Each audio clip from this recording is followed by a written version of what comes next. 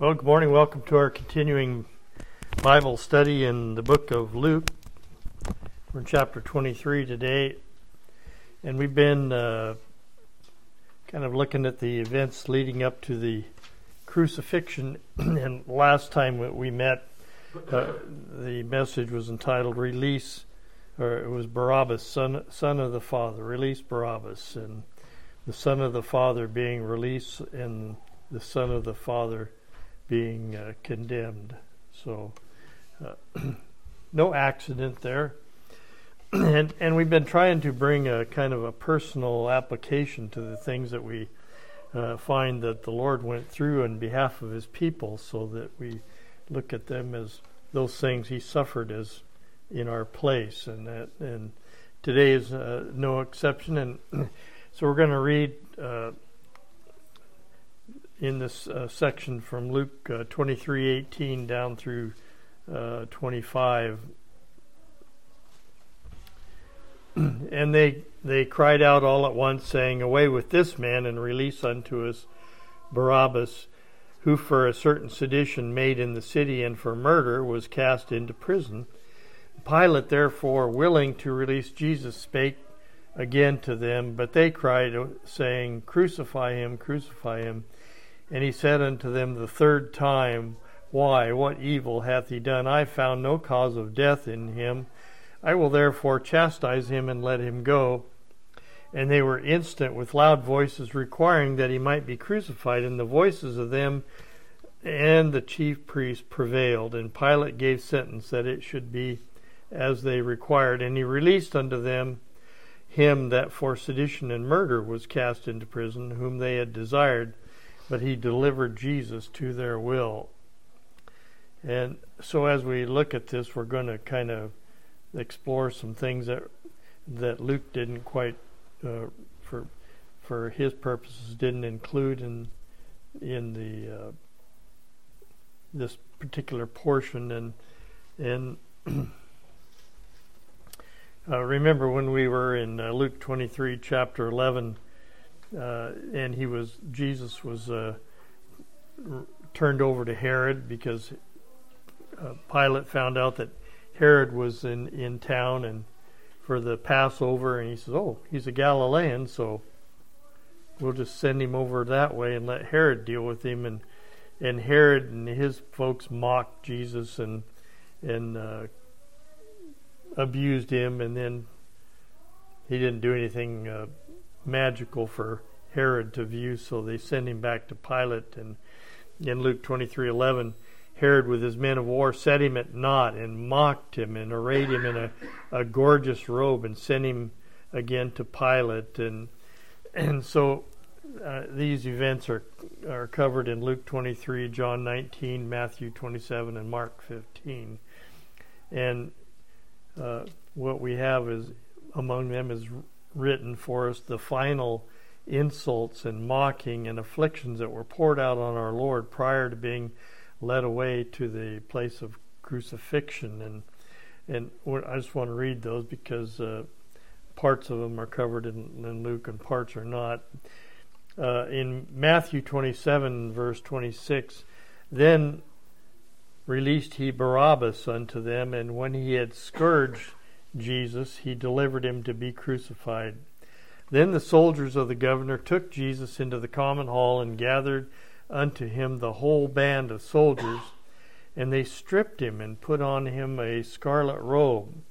And when they had platted a crown of thorns, they put it upon his head, and a reed in his right hand, and they bowed the knee before him and mocked him, saying, 'Hail, King of the Jews!' And they spit upon him, and took the reed and smote him on the head.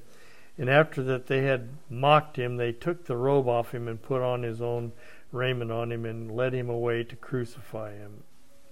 In Mark's account in chapter 15, verse 15, "So Pilate, willing to content the people, released Barabbas unto them, and delivered Jesus, when he had scourged him, to be crucified. And the soldiers led him away into the hall called Praetorium, or the place of judgment. And they called together the whole band, and they clothed him with purple, and platted a crown of thorns, and put it about his head. and began to salute him, Hail, King of the Jews! And they smote him on the head with a reed, and did spit upon him, and bowing their knees worshipped him. And when they had mocked him, they took off the purple from him, and put his own clothes on him, and led him out to crucify him. You know, he said all this was going to happen. He told his disciples, if you remember back to our lesson from chapter 18 of Luke, he told his disciples in verse 18, or chapter 18, verse 32, For he shall be delivered unto the Gentiles, and shall be mocked, and spitefully entreated, and spitted on, and they shall scourge him, and put him to death, and the third day he shall rise again. So this was not by surprise. This was not something that he didn't know about, and it's something that he wrote about thousands of years before. You know, all of this, and one of the things that we want to emphasize here is all these things he endured in the place of his people, in the place of his elect. All this he had power to end, but he was committed to the will of the Father to accomplish the atonement for those whom God had given him to redeem from every kindred, every nation and tongue, and from every time, past, present, and future. He caused every suffering and humility that he endured to be written beforehand, and he was silent through the whole ordeal. We go back to the Old Testament and we look at from the book of the laws of Moses, where he had to be lifted up like the serpent in the wilderness. And in Isaiah chapter 50, some particularly detailed account given to us in verse 5 through 7. The Lord God hath opened mine ear, and I was not rebellious, neither turned away back. He's describing this coming to Jerusalem, this final time, for the fate that awaited him, that, as we were talking about this morning, the Lamb slain from before the foundation of the world. In verse 6 he says, I gave my back to the smiters, and my cheeks to them that plucked off the hair. I hid not my face from shame and spitting. And just maybe underline the gave part here. It was he willingly let that occur. The Lord God Almighty had power to stop that if that would have been his intention or his aim. And it declares that the only way that this was permitted was by divine allowance and purpose. He wrote about it because it was in order to satisfy the righteousness and justice of God. He took those things in our place. He suffered these abuses for us in our place. He said, For the Lord God will help me, therefore shall I not be confounded. Therefore, because of these things, I've set my face like a flint. I know that I shall not be ashamed. He's not going to embarrass himself. He's not going to cower under the beatings and the spitting and the hair plucking and the smacking on the head and the blindfolding and smacking him and saying prophecy to us, and under all that abuse, he's not going to say give up. He is going to continue on and accomplish the redemption of the people that the Lord gave him, that the Father gave him. He declared absolutely that this was going to happen to him as it was written. Every single thing that he caused to be written was carried out exactly as he purposed it to satisfy the God Almighty. He declared it. Every stroke of the scourging whip, and that, you've all probably heard this a million times, this lash that was made out of several lashes with a handle, and the Romans were pretty ingenious on making it inflict the maximum amount of pain. They would put weave little bits of bone and metal into the lashes so that they would inflict the maximum damage. And the Jews had a custom, or their law was from Deuteronomy, was that you couldn't give anybody more than 40 lashes. That was the maximum punishment that was allowed under Jewish law. And Paul said, 5 times I got 40 lashes save one. 5 times that had happened to him. Can you imagine what a terrible condition that left him in? Every one of those times, those things cut into you right to the bone, and inflict damage. It's just unbelievable. But so these lashes that they inflicted on Jesus would leave a terrible wound, and his body would have been covered with bloody lacerations from top to bottom, and it's written that many didn't survive the scourging.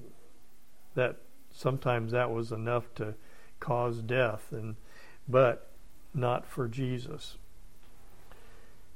They stripped him. They scourged him, and it's interesting. We go back to Isaiah again, and I don't know how many times we always go back to Isaiah 53, and this is going to become important here as we go through later part of this lesson here. But in Isaiah 53, the opening words of that chapter are "To who has believed our report? To whom has the arm of the Lord been revealed?" Well, that tells you who the letter is. That part is written to. It's written to the church. It's written to the people that believe the report. It's written to the people that it's been revealed to. To whom has the arm of the Lord been revealed? That's who it's written to. And so as we get into verse 5 of that chapter, it says, "He was wounded for our transgressions." This is talking about the part before he was crucified. Certainly he was wounded on the cross, but he was wounded severely long before that he was attached to that cross. He was wounded for our transgressions, and he was bruised for our iniquities. The chastisement of our peace was upon him, and with his stripes we are healed. And these stripes are talking about every mark that one of those lashes made on him, and not to mention the marks that might have been left by whacking him in the head with a reed. I mean, that was probably a reed was pretty substantial whip, and then the crown of thorns that they jammed down on his head that would have left marks. And so they did that to him, and that was recorded in Isaiah as we just read. And they stripped him and mockingly put on him a scarlet robe. And boy, it just brought to my mind Adam being stripped in the garden and then being clothed with the righteousness that God supplied. Clothed by God through the sacrifice of an innocent. And the soldiers, they meant that for mockery. They thought, this will be funny. How little did they realize the truth of their actions. Another case where the Lord uses even unbelievers to accomplish his purposes, and sometimes they do and say things that demonstrate his gospel, and they don't even know that they're doing it. And they have no idea of really the context of what they're saying. This crown of thorns takes us back to the garden again.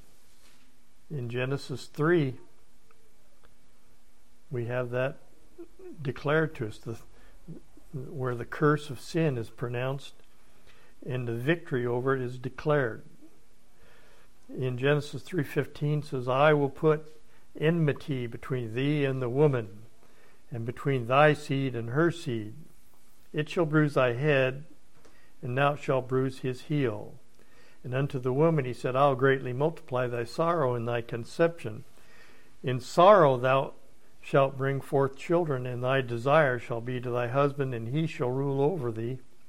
And unto Adam he said, because thou hast hearkened unto the voice of thy wife, and hast eaten of the tree of which I commanded thee, saying, thou shalt not eat of it, cursed is the ground for thy sake. In sorrow shalt thou eat of it all the days of thy life. Thorns also and thistles shall it bring forth to thee, and thou shalt eat the herb of the field. You know, Matthew, John, and Mark all include the placing of the crown of thorns on his head. When they had platted a crown of thorns, they put it upon his head and a reed in his right hand, and they bowed the knee before him and mocked him. Sometimes we're a place where Norm and I used to go have breakfast, and there was this guy that was a acquaintance of Norm's, and he always mocked him. He would come in and kneel down and call him your worship and all this stuff that he should have been smacked for. But Norm put up with it. But it was mockery. And that's what these soldiers did to Jesus. They bowed the knee to him because he was king of the Jews, and they clothed him in purple, which was the only reserved for royalty, and they platted a crown of thorns and put it about his head. And then Pilate therefore took Jesus and scourged him. And the soldiers platted a crown of thorns in John, this is John 19, 1 and 2, and put it on his head, and they put on him a purple robe. So a crown of thorns that was meant for mockery to him who was king of the Jews, but in truth was the symbol of the curse being put on his head, bearing the curse and the weight of that. And in Isaiah 53 again in verse 4 it says, surely he hath borne our griefs and carried our sorrows, yet we did esteem him stricken, smitten of God, and afflicted. Every stroke of the lash, every smiting with a reed was all in reality being smitten of God to pay for the atonement of, and that wouldn't be enough. It would ultimately require his death to satisfy totally the iniquity of all the people. All we like sheep have gone astray. We've turned every one to his own way, and the Lord hath laid on him the iniquity of us all. Those who have believed the report, those to whom the arm of the Lord has been revealed. Every single one whom the Father gave the Son to redeem. And that's why it says, and as Mike brought out in one of his messages, there's in Romans 8, chapter 8, verse 1, there's therefore no condemnation to them which are in Christ Jesus, who walk not after the flesh, but after the Spirit. No condemnation to those that are in Christ. And we go to Hebrews chapter 2, and it gives us some descriptions. But we see Jesus in chapter 2 of Hebrews, verse 9, who was made a little lower than the angels for the suffering of death. He had to be reduced to the level that we are as humans to be able to accomplish this. Crowned with glory and honor, that he, by the grace of God, should taste death for every man. And we wanted to remember, as we were looking at Isaiah, who is this written to? Here, every man does not mean the totality of the human race. As we think about Jesus suffering all these lashes, the crown of thorns, the smiting on the head, the spitting, and the hair, beard pulling out, and all these were done for the atonement of all those that the Father gave him, and not for not for the entire planet, not for everyone that was ever born. And if you read the context here in Hebrews chapter 2 on down through verse 13, we find the context does not support a interpretation of this being every man being the totality of the human race. And there's a good article on the back of your bulletin here on particular redemption. Very good, and quinky dink, I guess. Written in 1646.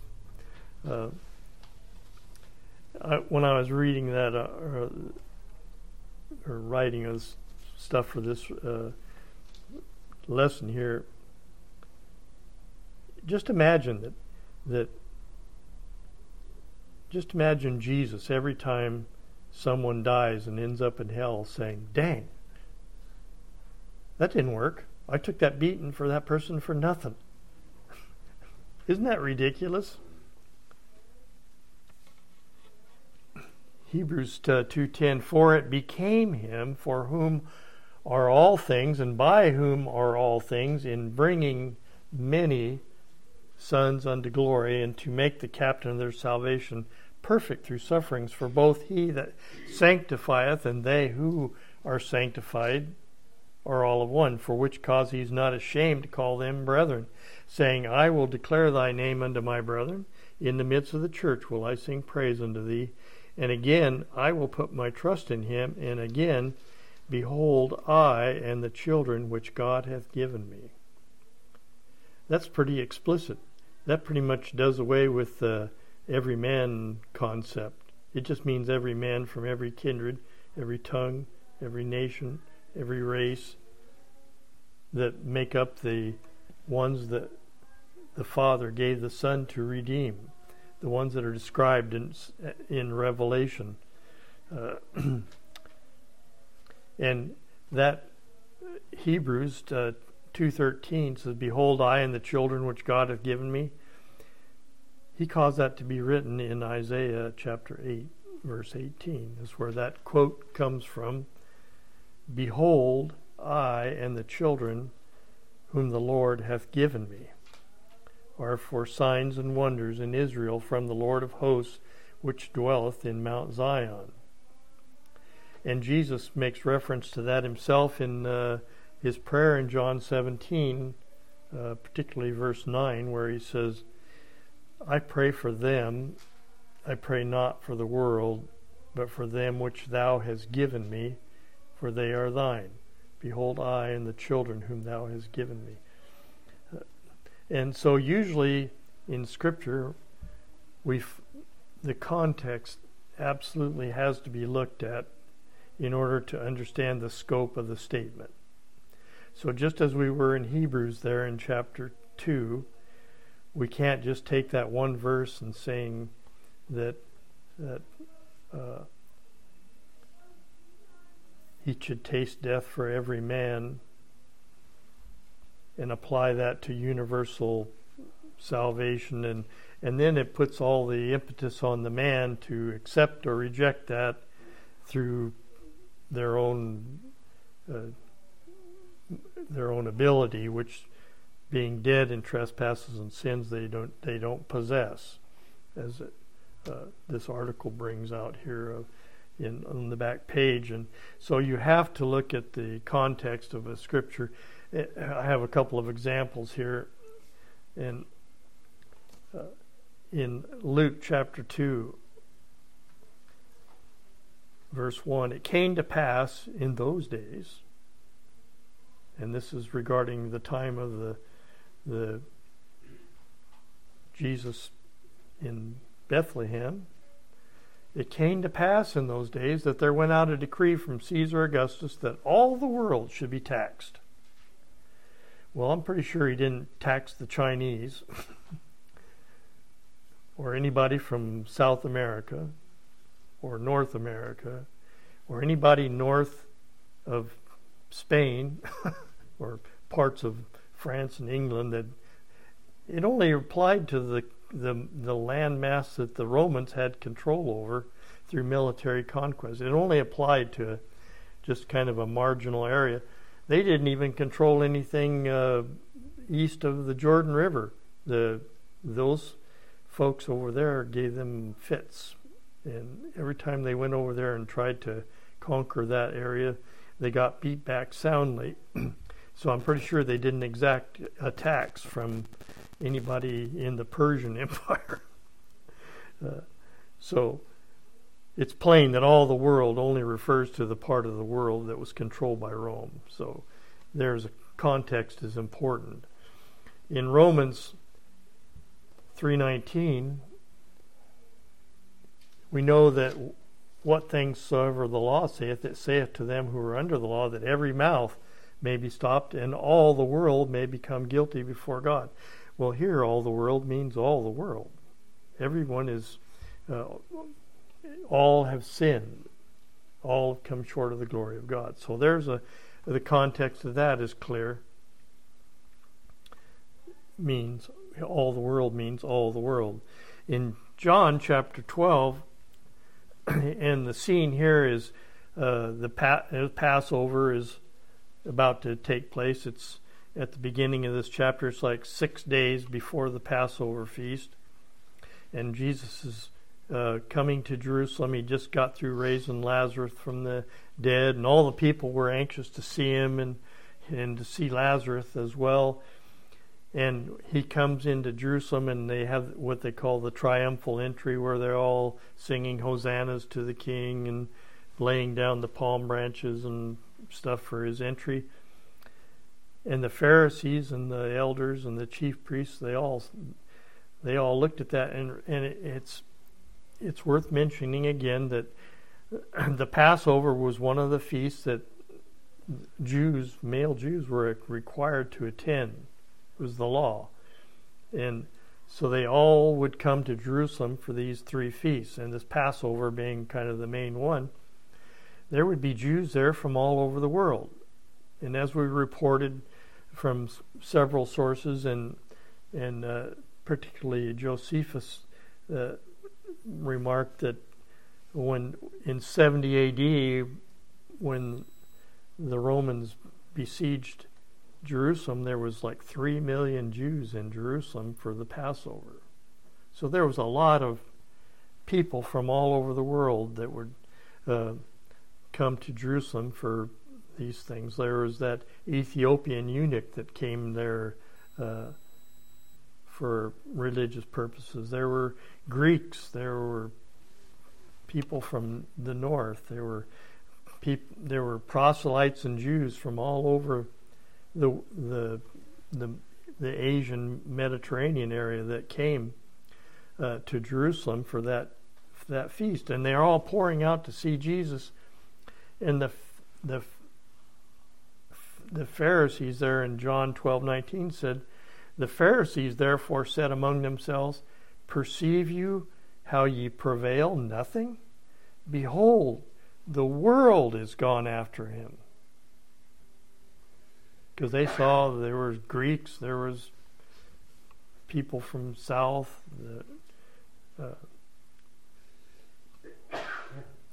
The world has gone after him. And so the world, in this case, in the context of it, means that it had to do with the region of Jerusalem being filled with Jews and proselytes from all over the east, just a few days before the Passover. But that was their word, and that was their usage of it, but it didn't mean planet Earth. The world has gone after him. So the point being that redemption can't be reconciled to the whole world when it's recorded that he bare the sins of many, not all. If he bare the sins of all, then what are they being punished? Why would they end up in hell? If he paid the ransom for them, then why would they ultimately end up in that location? paying for their own. Hebrews chapter 9, verse 28 says, "So Christ once offered to bear the sins of many. And unto them that look for him shall he appear the second time without sin unto salvation." And that's what it says in Isaiah chapter 53 again, verse 11. "He shall see the travail of his souls and be satisfied. By his knowledge shall my righteous servant Jesus justify many, for he shall bear their iniquities." And many means a lot. Many is not an insignificant number, because in Revelation it tells us that there is a multitude that no man can number. So it doesn't mean all, but it means many. The Old Testament says hell becomes enlarged to accommodate the transgressors there. He shall justify many. And in Acts 13:48, it says, "And when the Gentiles heard this," they heard the gospel, these Greeks and those from all over, it's like thousands of them, when they heard the gospel, they were glad and glorified the word of the Lord, and as many as were ordained to eternal life believed. So that implies that there were some that heard, but they didn't believe. But many that were ordained to eternal life, did believe. They were caused to believe. As it says in Ephesians 1:19, "We believe according to the working of his mighty power, which he wrought in Christ when he raised him from the dead." You don't come up with that on your own. It takes divine, almighty power to cause one to be born again and to believe. So as many as were ordained to eternal life believed. John 6:37, "All that the Father giveth me shall come to me." That's a specific group of folks. The ones that the Father gave the Son in eternity in the covenant of grace. All of those are going to come to him. And he said, "No man comes to me except the Father which sent me draw him." But they're going to come. "And all that cometh to me I will in no wise cast out." So the many, the all that the Father giveth me, are the ones for whom he bore their iniquities, the ones for whom he bore the stripes of scourging, and the ones for whom he would lay down his life a ransom for many. It's what it tells us, Matthew 20:28. He would lay down his life a ransom for many, not universal all. So that be the end of our lesson today, and next time we'll be looking at the accusation and the going to the cross. So in the meantime, be free, because he paid the price and set you free.